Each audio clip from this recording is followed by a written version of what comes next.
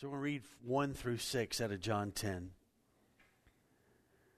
So truly, truly, Jesus says, I say to you, he who does not enter the sheepfold by the door, but climbs in by another way, that man is a thief and a robber.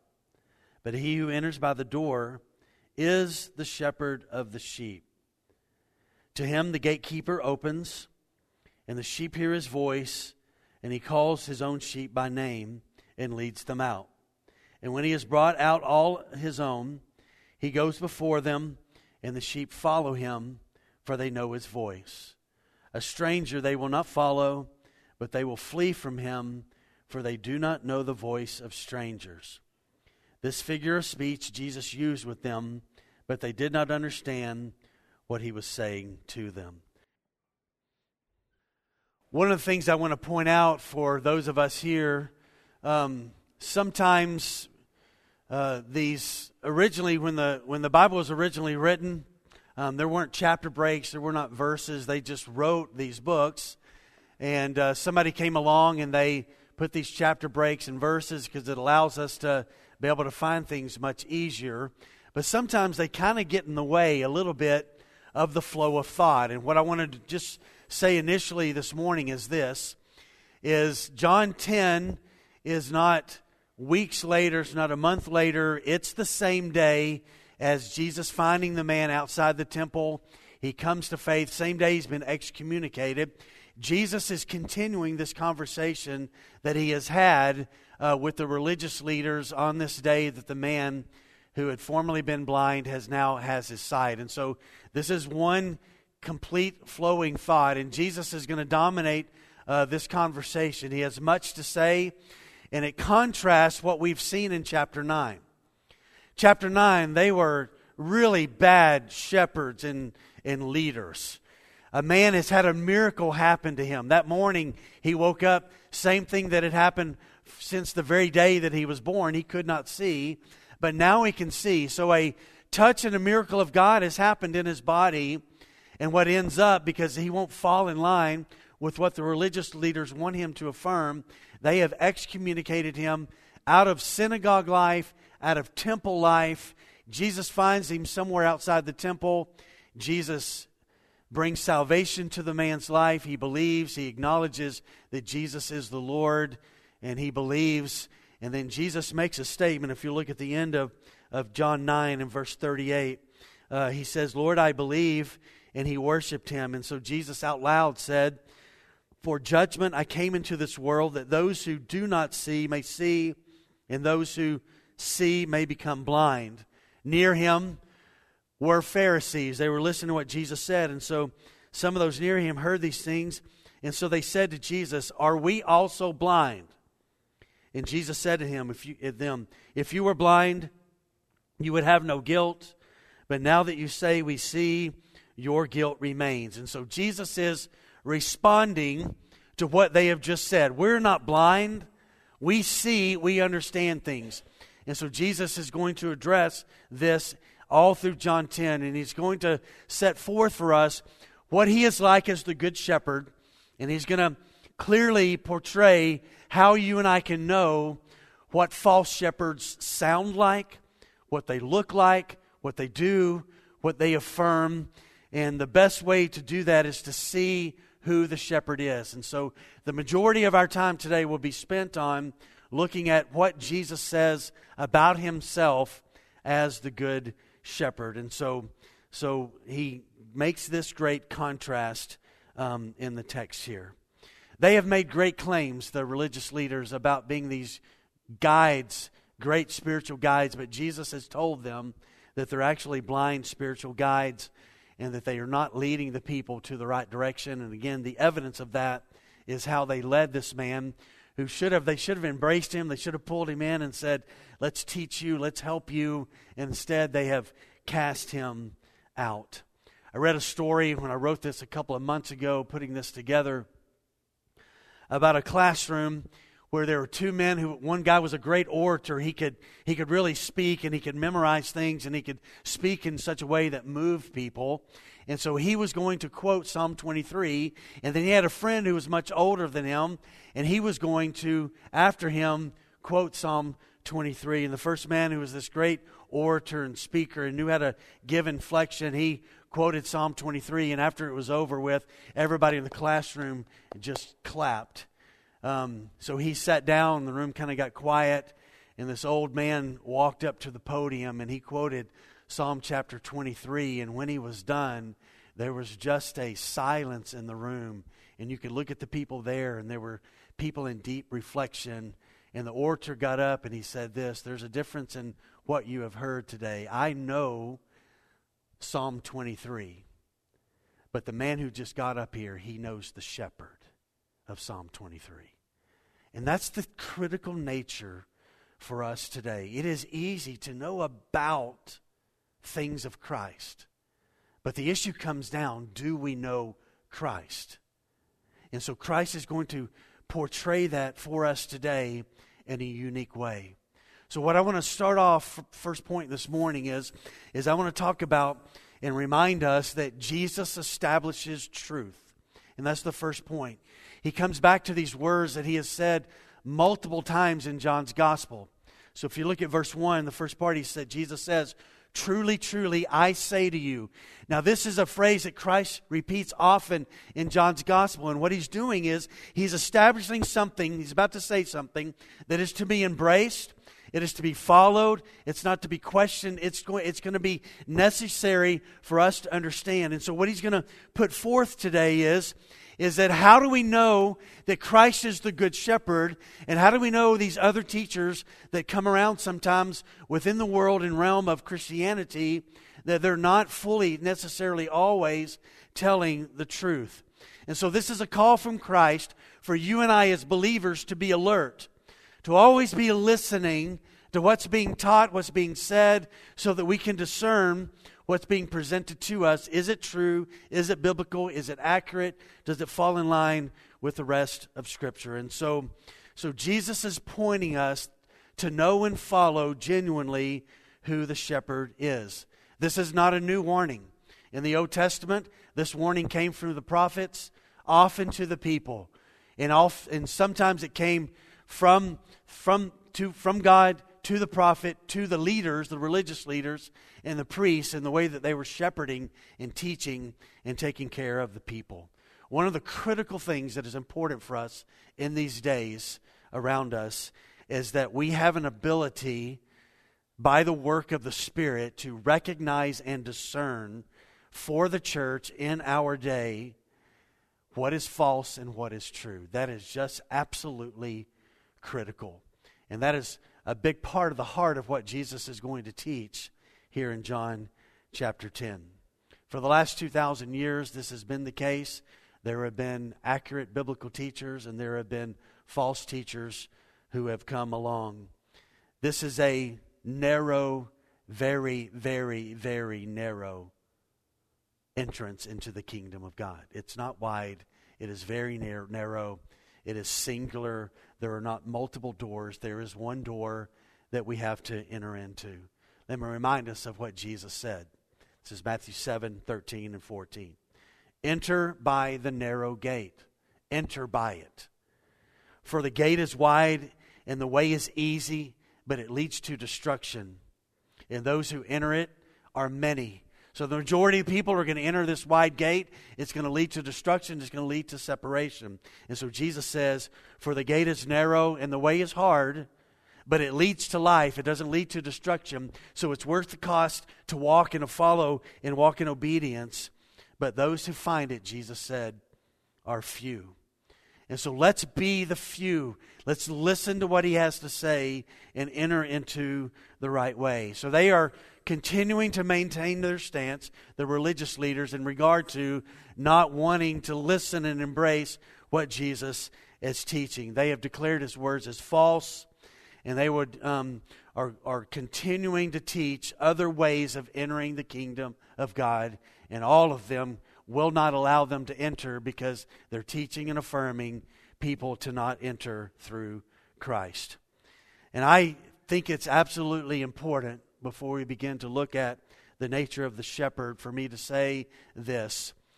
We must, as a church, in our culture today, as things continue to disintegrate around us, as there continues to be pressure on the things that we stand for, that we refuse to teach any other thing other than there is a singular entrance that is only through the door of Christ. And we will refuse all other teachings, all other things that say that you can get to God, you can get to heaven by any other way. So I have a door. It's in front of the cross. This is not sacrilegious. This is absolutely biblical. It's a beautiful picture. Because the doorway to salvation comes through the cross. It comes through the one who hung on the cross. And Jesus is going to teach about that all through John chapter 10. And so we're going to leave this up along the way. I think we've got 5 weeks in John chapter 10. I'm going to put some words up here. We'll put just one phrase up here today to kind of highlight why Christ is the door to salvation. He's the doorway to sanctification and our growth. And He's the doorway all the way until we get to heaven. So let's go to the second point this morning, and let's talk about the warning that is connected to false shepherds.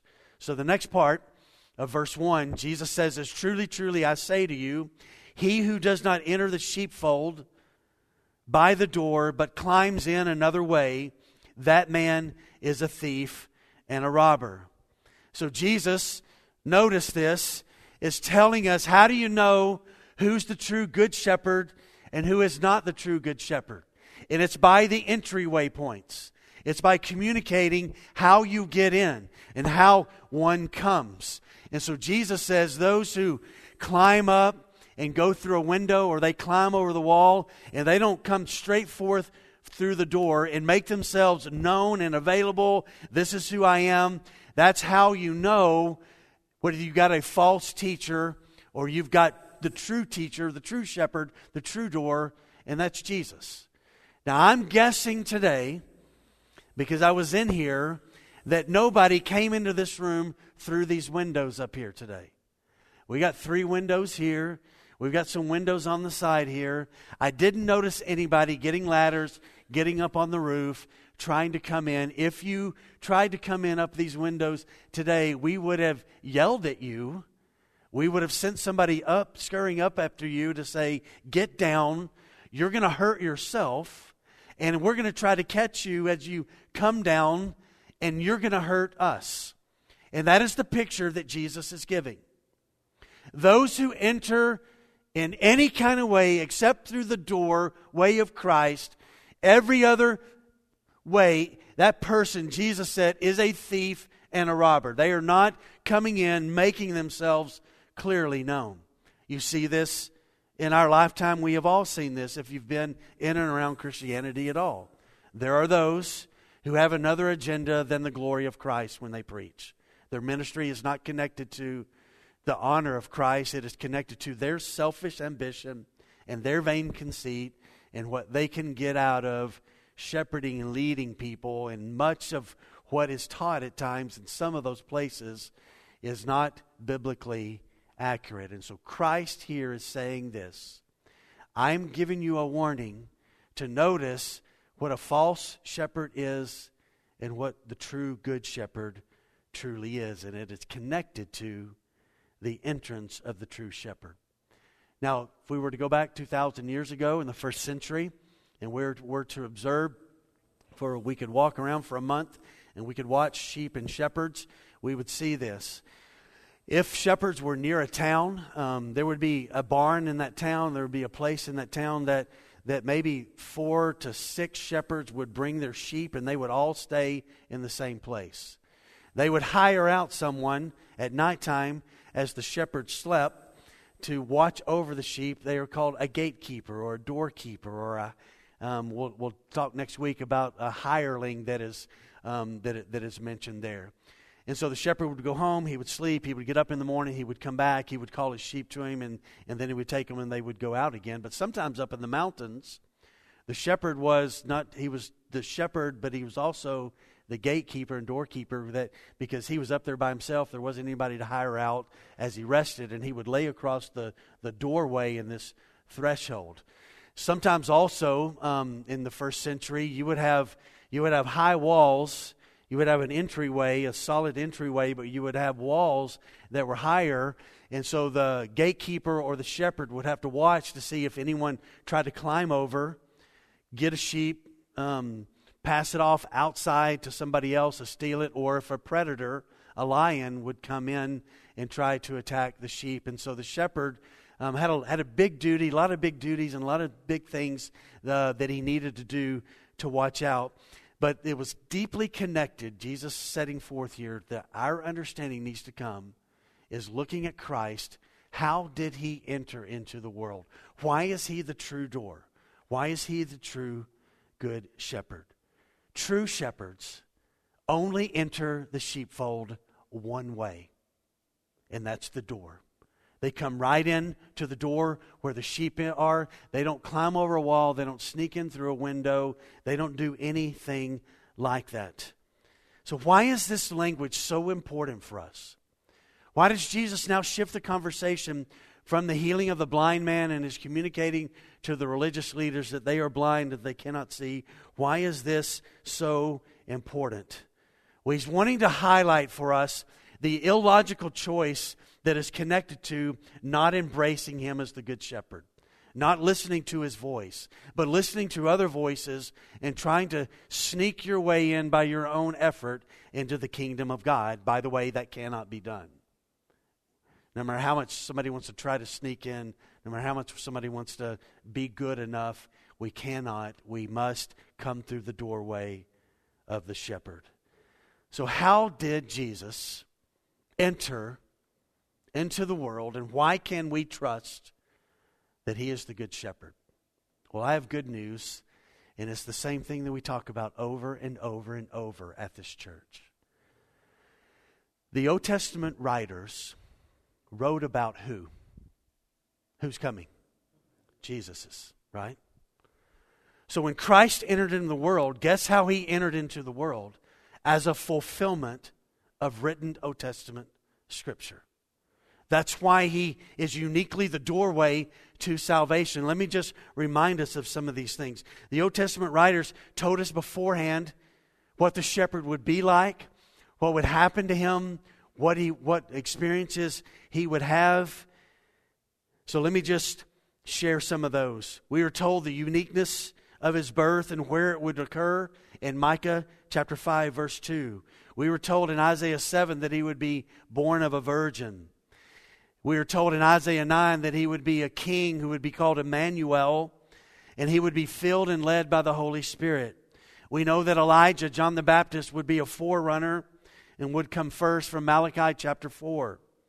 The Old Testament prophets wrote that he would be called out of Egypt. That's Hosea 11, verse 1. Psalm 2 tells us that he would be called God's Son. Zechariah 11, 12 and 13 tell us that he will be betrayed for 30 pieces of silver. Psalm 110 tells us that he would be greater than David. And 2 Samuel 7 says he would be a descendant from David. He would be the seed of the woman in Genesis chapter 3, verse 15. He would be in Numbers 21. He would be the serpent that was lifted up. He would be the one. He was the Messiah lifted up. In Ruth 4, we are told that he is the kinsman redeemer. Isaiah 53 tells us that he would suffer. He would be a suffering servant and Messiah. Isaiah 35 tells us that he would do miracles of healing. He would be a light to the nations in Isaiah 42, and he would be the object of a murder when he was a child, according to Jeremiah 31:15. And I could go on this morning. How did he enter the world? How was he the true shepherd? He entered the world to be the shepherd in the fulfillment of written Scripture. That's why we can trust the Bible. It is the great revelation to us of God. And so what I want to put up on the wall, or the door, is I want to put up the one of the unique things about Jesus as the doorway and Jesus as the good shepherd is that he came as the fulfillment of Scripture. So everything that they wrote, it came to be true. 2,000 years ago, all of these writings about who the Messiah was going to be, they were fulfilled in Jesus. And if somebody were to say, well, I don't affirm all of that, well, I'll just say this. In the last 2,000 years, there has been no one who has fulfilled all of those Old Testament scriptures. They were fulfilled 2,000 years ago in the life of Christ. And so Jesus, watch, he becomes the only door in which we have salvation and know God as the good shepherd. And this is that he is the door of the fulfillment of Scripture. He satisfies all of these things written in the Old Testament about who he is. And so they showed us, the writers did, this is how he would come. This is what he would do. This is what he would say. And so the big point of Jesus' words here in John chapter 10 is that they wrote of how he would come, and Jesus walked through the front door and he fulfilled all of that in front of the people. But as the religious leaders looked at him, they're like, oh no, you're false. We don't embrace what you have to say. We're rejecting who you are. But he came through the front door and he made it clearly known exactly who he is. And because of this truth, we can have, again, great confidence in the Scripture that has come to us. God the Father wants us to know the Son. And the easiest way that we see this, and best way, and affirming way that we see this, is through this written testimony of Christ in the Old Testament, now fulfilled in the New Testament, in the person of Jesus. He came and entered through the front door of the Scripture. And so in light of that truth, it reveals that Jesus is not a thief.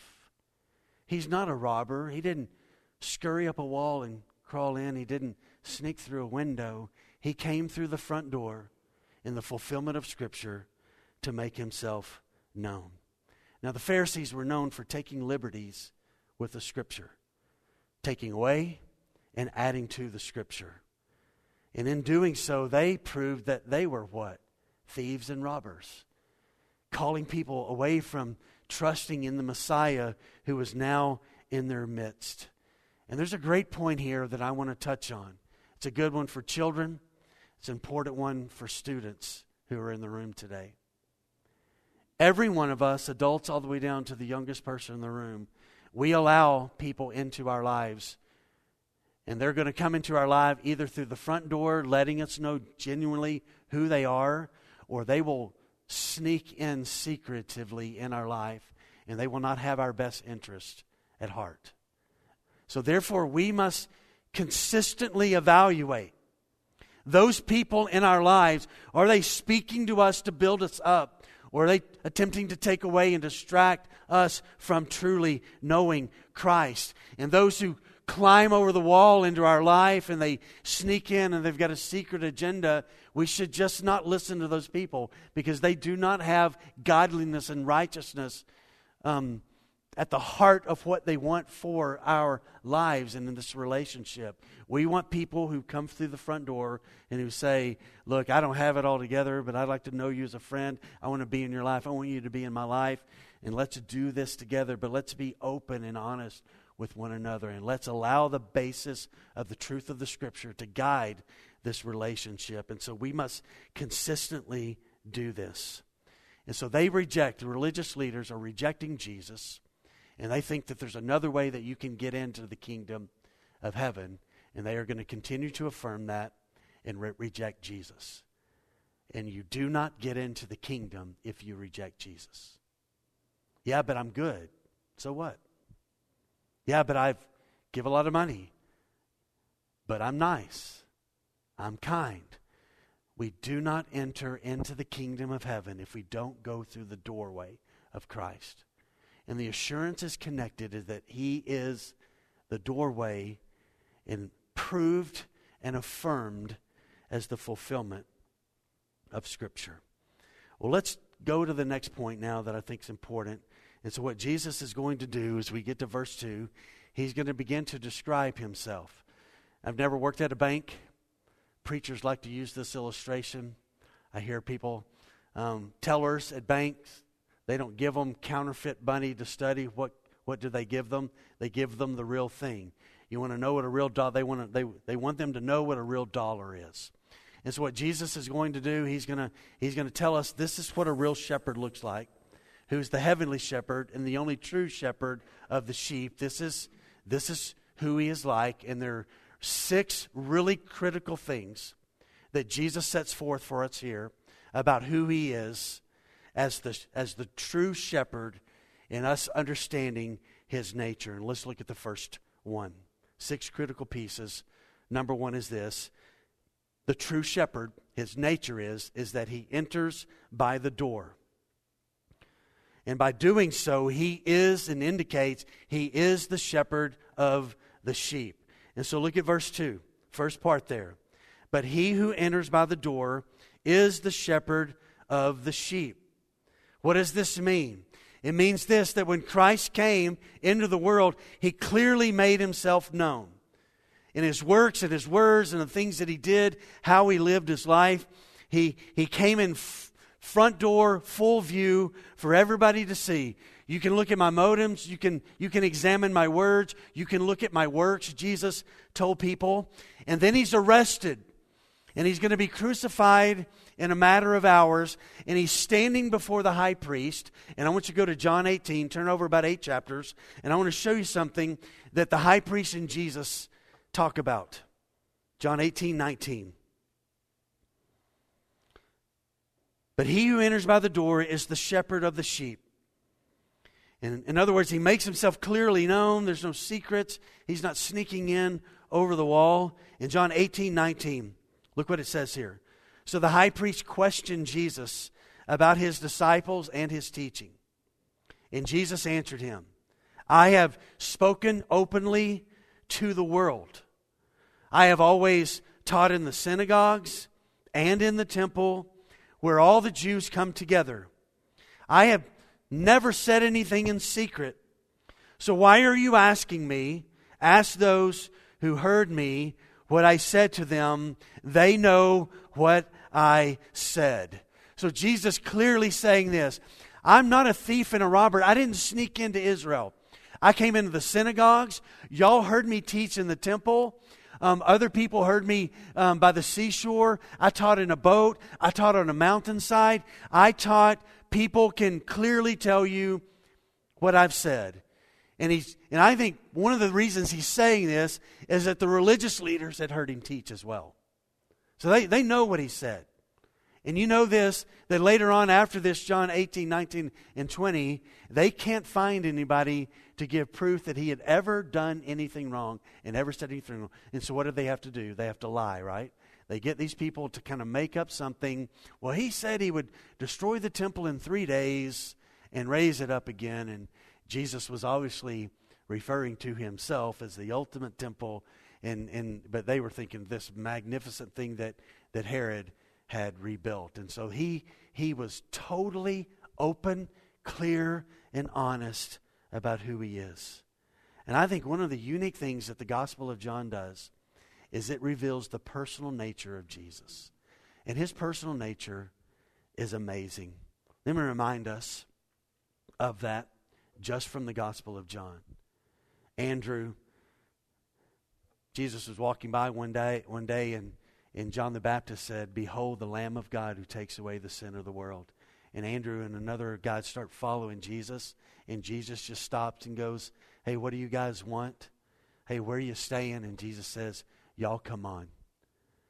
Philip in John 1:43, it says, the next day Jesus decided to go to Galilee. And he found Philip and said to him, Come and follow me. Come and you will see.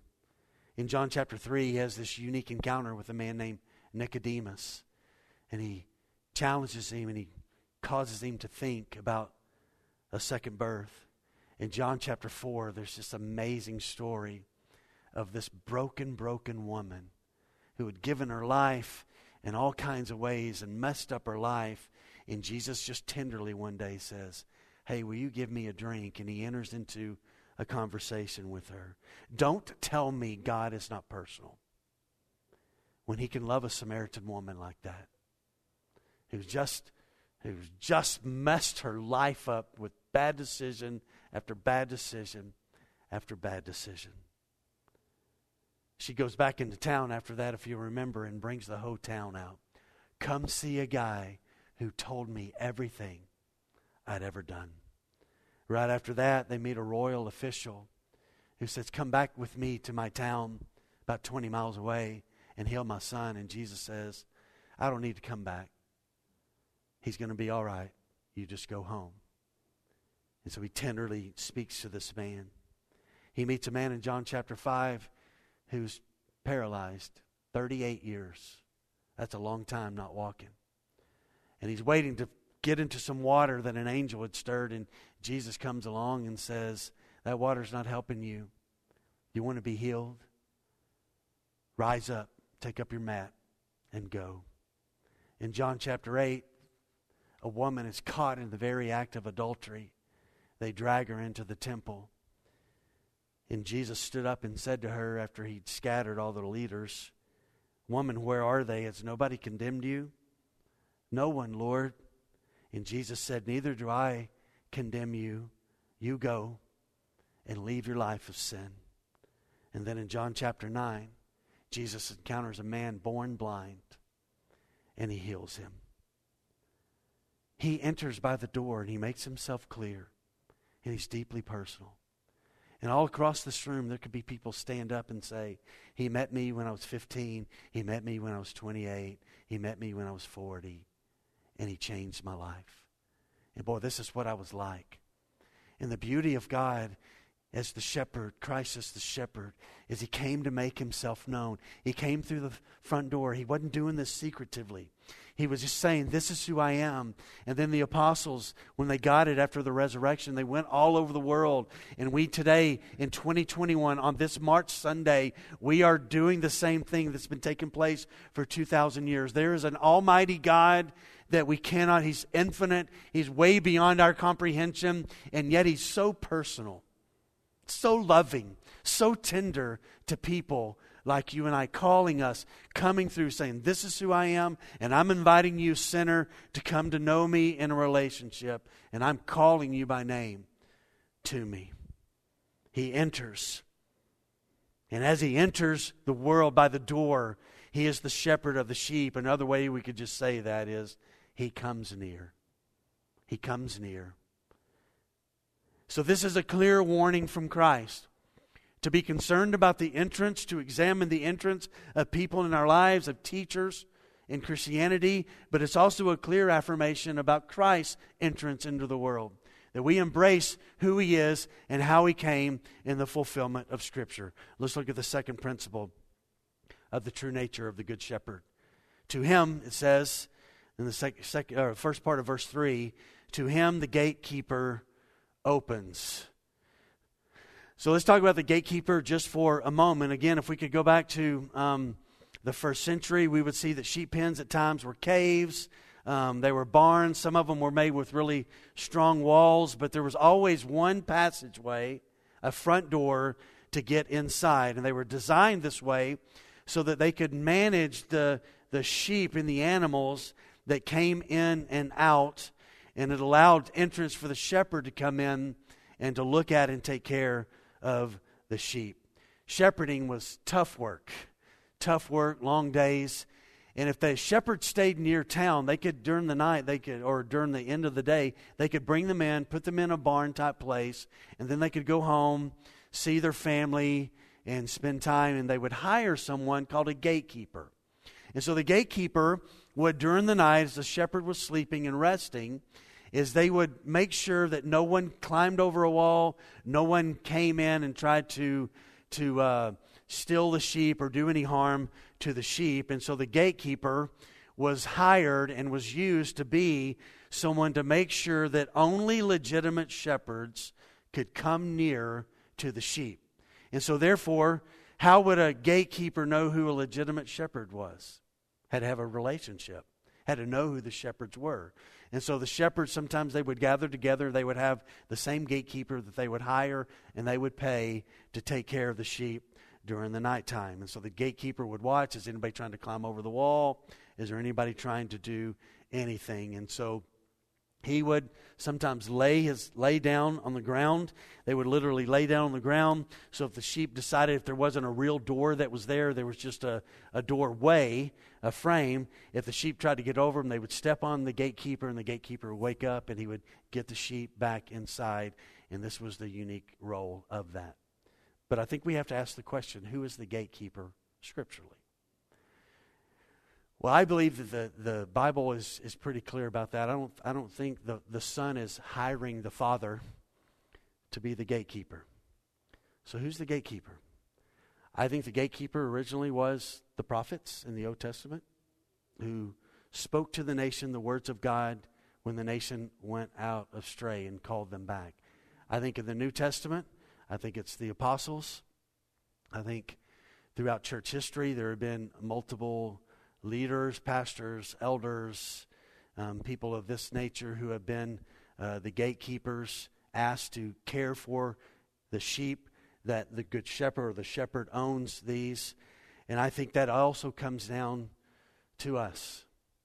We are also gatekeepers. We are the ones who want to protect and take care of the sheep. And I want to pause just for a moment to talk about my life for a second. One of my deep fears in my own heart of knowing me really well is that I would do this job for my selfish gain. And it's always been one of those things where I don't ever want to do that. I don't ever want this to be about me. I don't ever want this to be about any kind of gain for me. And what I've got to do, and this is what the gatekeeper would do, in the morning when the shepherd would come, guess what the gatekeeper had to do? He had to get out of the way. Because the sheep inside the pen didn't belong to the gatekeeper. They belonged to the shepherd. And so he had to stay up all night. He had to give of his time. He had to sacrifice. But the sheep were not his. They belonged to the shepherd. So when the shepherd came and he wanted to call out the sheep, the gatekeeper had to get out of the way. So if you're a youth leader, a children's leader, you are a life group leader, you are just or you're an elder, or you're just a church member, because that's just a church member. That's not a very important thing. Yes, it is a very important thing. All of us become gatekeepers for this reason. This is not about us. Life Point is not about me. It's not about an elder. It's not about a life group leader. This is about His glory, the Good Shepherd. You are, I'm an under shepherd. You are His. You are the sheep of His pasture. I'm a sheep of His pasture. And so when He wants to call under shepherds, we get out of the way so that Christ is exalted. And so watch this. The gatekeeper knows the shepherd, and so he knows when the shepherd comes and he wants to communicate to the sheep, then he wants to call the sheep, then he can do that because he's the shepherd, he's the owner of the sheep. And we must practice, as Christ did, humility, deep, deep humility. I've been incredibly blown away. So I'm all the way in John chapter 13 writing sermons. I've just written the first 2 sections of John chapter 13 where the creator of the universe washed people's feet. And I have just been unbelievably I don't even know what the word is, crushed by the weight of the humility of King Jesus. I just don't fully grasp how low the King stooped to bear our sin and to serve us. It is staggering. And so we must get out of the way. This is about Jesus. And our role is to fight against any kind of person, thinking, teaching that crawls over the wall and tries to sneak in. We look to the one who came through the front door, who is the fulfillment of Scripture, and we trust what He has to say. Here's the third principle about the true nature of the shepherd. His voice is very distinctive. So to him the gatekeeper opens, and the sheep hear his voice. I find this incredibly fascinating. So every morning, the shepherd would come, the gatekeeper would get out of the way, and there would be 4 to 6 flock of sheep inside a holding area. And the shepherd would be outside, and he would stand outside, and he would call, and he would have a unique call. And I don't know what that call would sound like bah, bah, bah. I don't know whatever he says. I don't know what it is. He would make a sound, and the sheep inside know this. Yeah, that's the sound I know. That's the shepherd's voice. Now watch this. In the midst of maybe 200 sheep, sometimes, would be in a holding area. The 50 inside that belonged to that shepherd, you know what they did? They worked their way through the rest of the sheep. They walked out the front door, and they walked directly to their shepherd. You know what all the other sheep inside did? They stayed. Why? Because that's a stranger's voice. And they're not going to go out until they hear the voice of their shepherd. And I can't think of anything more important in these days than we as God's people to be ever in tune with the voice of God. Our culture is so full of lies. Sometimes they sound good in our human flesh, and we can get caught up in the lie. And if our ear is not tuned to knowing the Master's voice, we'll buy into it, and we'll follow a false shepherd and follow a stranger. See, the sheep have been raised and cared for by a single person, the shepherd. And when they hear his voice, they respond. And members of other flocks, they don't come because they don't recognize that voice. But his own sheep recognize the voice of their shepherd, and so they come out and they come near. And so Jesus says, listen, the sheep hear my voice. To them it was undeniable in whom they belonged, who they heard, and they would come out to him. And as the darkness and brokenness of our culture and lawlessness, by the way, extreme lawlessness dominating our culture today, complete disregard for life through abortion and through many other things. The church at large has lost its way through progressive Christianity and other things. So that those like you and I, we must deeply tune our heart to the voice of Jesus and know it, so that we know the shepherd, and the more we know the shepherd, the more we recognize his voice. And so we line up with the truth and we reject lies. We line up with the truth and we reject lies. So let me ask this question and we'll move on to the fourth principle of the true shepherd. Are we listening to him alone and rejecting all other voices that would call us away from him? The true shepherd's voice is distinctive, and the more we know him, the more we will recognize it. Third part of verse 3 is the fourth principle of the true shepherd. The true shepherd knows the names of the sheep.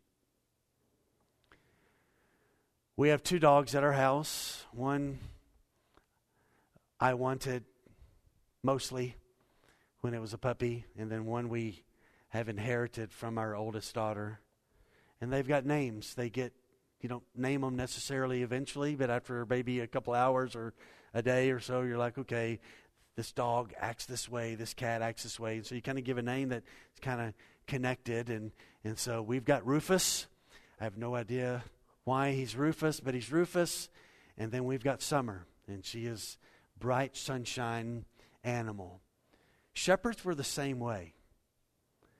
They knew from hoof to ear every aspect of every sheep that they had. They knew their characteristics, watched them, and in time, the shepherd gave them names. So one might have a spot, he was called Spot or Spotty or whatever. One might walk crooked and it might have a name. And so the shepherd knew intimately, and he named every single sheep. So that he knew at nighttime when they would enter and he would look at them, he would say, Spot, step aside, got to check on you, and he would name them. They would recognize the name. They recognized his voice. And he knew their names. Coming on the heels of John chapter 9 and the religious leaders' response to the former blind man, I guarantee you they didn't ask his name. But I guarantee you when Jesus found him outside the temple, he asked him, "Hey, what's your name, sir?" And he got his name, and I think Jesus used his name. And the reason I know Jesus used his name is because the Good Shepherd knows the names of his sheep.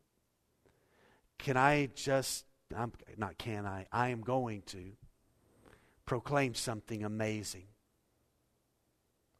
Christ, the Almighty God, pre-existent, coexistent, Alpha and Omega, knows your name right now in this room. He knows your name. If you are his, he knows your name. And that is amazing to think about. And that he knows who we are. He knows where we are. And it's a staggering thought that Jesus knows our name. As a matter of fact, also the Bible tells us that believers' names are written in a book called the Lamb's Book of Life. And these names that we have were written before the foundation of the world. That's according to Ephesians 1:4 and Revelation 13:8. He knows so much about us. He knows how many hairs we have or how many we don't have. He knows it. He knows everything about us. And then there's this amazing thing that when we get to heaven, we're going to get a new name. Our parents here name us, but when we get to heaven, we're going to get a new name, and it's a name that Jesus gives us. And I'm not making this up. These are Jesus' words in Revelation 2:17. He who has an ear to hear, let him hear what the Spirit says to the churches. To the one who conquers, I will give some of the hidden manna, and I will give him a white stone with a new name written on the stone that no one knows except the one who receives it. I have grown up, and I am 55 years old young, and I have had to explain my name my whole life. I don't hate my name, but I will explain my name until I breathe no more.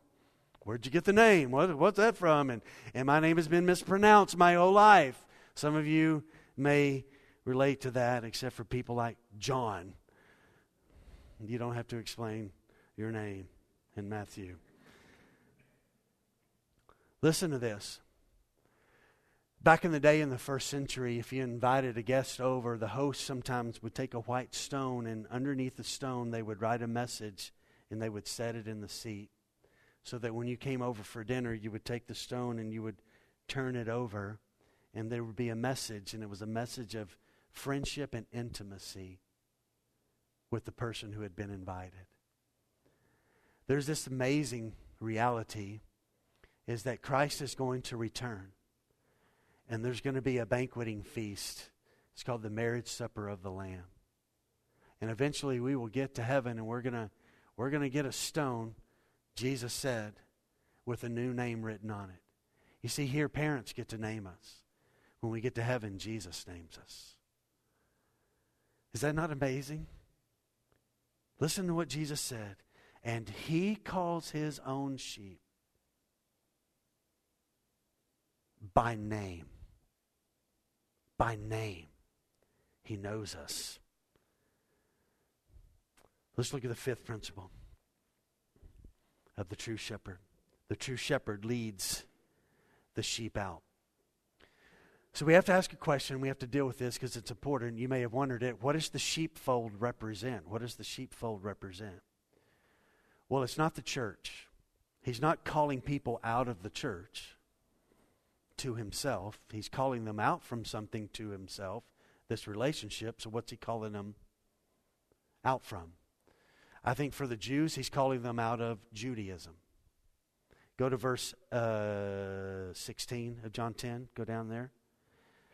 So I think when it says this, he leads them out, he calls them out, he's calling them out of the sheepfold. I think one for the Jews, he's calling them out of Judaism to Christ. And then in verse 16, and I have other sheep that are not of this fold, not of Judaism.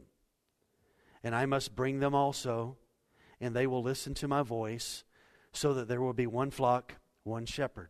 What is that representing? The Gentile nations, the nations. So he's calling the Jews out of Judaism, the system that was not going to save them, calling them to himself. And then he's calling the nations, these other people, Gentile groups, he's calling them to himself so that there would be one flock made up of Jews and Gentiles, one family, one body, one Lord, one baptism, in doing this. And so this is what he's doing. So he calls them out. In some ways, this miracle that Jesus did in the man's life kind of thrust him out when they rejected him and cast him out of the temple. Jesus found him and saved him. But notice here, he's calling them out, and then it says this, he leads them out. He's speaking, and the true sheep hear the voice. Because that's the voice of their shepherd, they come out, they follow Christ in salvation. And so this is what is happening here. He is calling them out and he is leading them. And so these words, no doubt, would have been a strong rebuke by Jesus concerning how they had treated the man. They had cast him out instead of leading him and helping him to live a more righteous life. He leads us from darkness into the light. Let me just read 3 more verses before we close with our last point today. Psalm 100 verse 3 says this, know that He is the Lord, He is God. It is He who made us, and we are His. We are His people. We are the sheep of His pasture. Isaiah chapter 40 verse 11, He will tend His flock like a shepherd, and He will gather the lambs in His arms, and He will carry them in His bosom, and gently lead those that are with young. Psalm 95 verse 7, for He is our God, and we are the people of His pasture, the sheep of His hand. He calls them out, and He leads us. And when He calls us out in relationship, and He leads us, here's the last point this morning, He goes before us. So He leads and walks ahead, and we follow. That's how it works. He's the master, we follow. Now, for about the last 25 years now, I've been studying and researching Psalm chapter 23. It's my favorite chapter of the Old Testament, and the depth of that chapter is amazing. And one of the things I came to know early on in my study, if you were to notice American shepherds, they are behind the sheep, driving the sheep. You go to the eastern part of the world, the shepherds are always out in front leading the sheep. The sheep aren't seen as dollar signs. They're seen more as dollar signs here, but in the eastern part of the world, they are seen as, I'm in relationship, I'm going to take care of you, I'm going to lay my life down for you, and I'm going to do this. And so when the shepherd, it says, look at verse 4, and when he has brought out all of his own, and he will bring out all of his own, those who are truly his, nobody will ever be left behind. And when he has brought out all his own, he goes before them, and the sheep follow him, for they know his voice. I have 3 closing statements here. One is this, he brings out all his own. This word in the Greek, bring out, is ekbal, and it means this. He has to get them out of the sheepfold and to himself. And it's a word that indicates work. And what that means is this. It's difficult for some people to repent, to let go of their old way and to move forward and come at the call of Christ. And so at times it's work, praying, sowing, talking, praying, sowing, talking. He brings out all his own. Not everybody's going to enter the kingdom of God, but no one who will actually enter the family of God will ever be left behind. Those who are his sheep, they will enter, and he will bring out all his own. And this is an absolute guarantee according to Christ here. When he calls the sheep from Judaism, and when he calls the sheep from the nations of the Gentiles, those who are his sheep, he will bring them all out. How do we know that? Because we see it in Revelation. Every nation, every language, every tribe, every people group, there are people before the throne of God worshiping. So eventually, guess what happens? The Great Commission gets finished. The gospel is going to eventually get to every people group, every language, and every tribe. And he will bring out all his own. Secondly, he will lead them. He goes before them. He goes ahead of his redeemed people to clear the way, to get them to water, to get them to green pastures. He prepares the table before them in the presence of the enemies. He goes before to fight our battles. He protects us even as he provides for us. He goes before us in the process of our sanctification as we move toward our final glorification where we will be as he is. And since this is true, that Jesus says here, I will go before you as the great shepherd, it means this: in everything that we face, he is already there. Already there. Does it mean that he's going to just make life smooth and it's not going to have pain? Absolutely not. But it means this, that he's going to be present. And that's one of the greatest things that he can give us.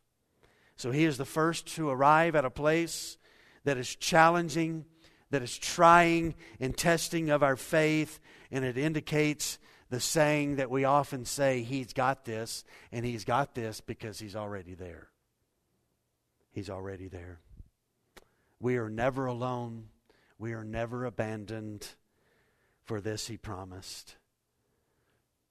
The Lord is my shepherd, I shall not want.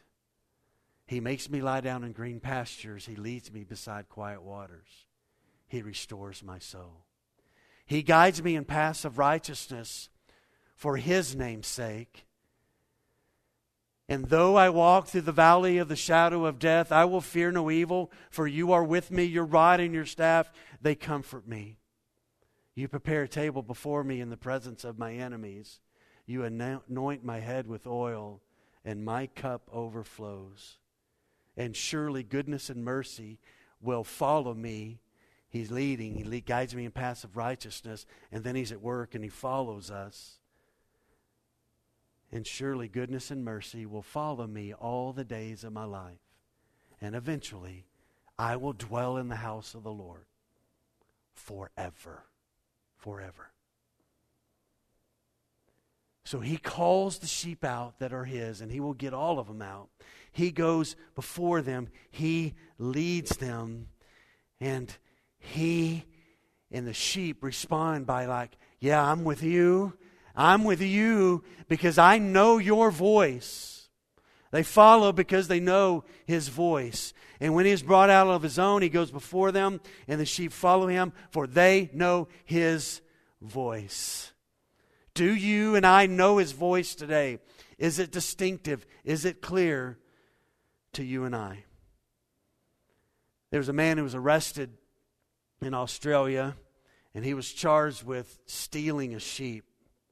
But he claimed over and over, no, that sheep's mine. It's been missing for many days. That sheep belongs to me. Well, the case eventually couldn't get solved, and it went all the way to court. And as things were presented, the judge was puzzled. He didn't know what to do. What do I do? And so at last he said, go get the sheep and bring the sheep to the courtroom.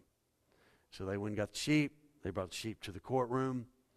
And they ordered the first man to go out and stand in the hallway. And he went out there and he called the sheep, and it lifted its head and was frightened because the voice calling it was not the shepherd. The defendant went out and he called that sheep, and it bounded as fast as it could into the arms of the shepherd. And the judge was like, okay, case is settled. Let me ask this question as we finish. When is the last time for me and for you that you bounded toward Jesus when he spoke? You left all voices behind and you just ran to Him. Leave the voice of your pain. Life is painful and pain's got a voice. Our culture has a voice. Our government has a voice. Spouse has a voice that may call us to not walk with God.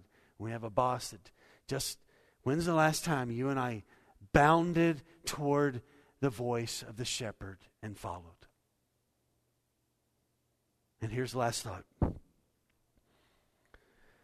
Psalm 23 is very interesting. In the beginning, the Lord is my shepherd.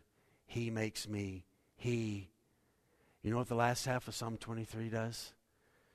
That impersonal pronoun becomes very personal. And it happens in verse 4. Even though I walk through the valley of the shadow of death, I will fear no evil, for you, not he, you are with me. Listen, church, where there are shadows, there is what? Light. We are not ever alone. And the psalm there in verse 4 doesn't say, and though I walk through the valley of the, though I walk in the shadow of death, I die there. It's not what it says. We walk through. If you are His today, you will be, He calls out His own, and He's going to lead you and I all the way to our eternal destiny. And it's not going to have anything to do with you and I holding on to that. It's going to have everything to do with Him holding on to us. And we'll see that twice in John 10. We are in the Father's hands, and we are in Jesus' hands. And nobody can take us out of that. Is that not beautiful? This teaching. Such a contrast from John 9 to how Jesus saying, let me tell you what true shepherding looks like. I'm that. I'm the fulfillment of Scripture, so therefore I'm the door in which you must enter. I'm the door. All right, let's pray.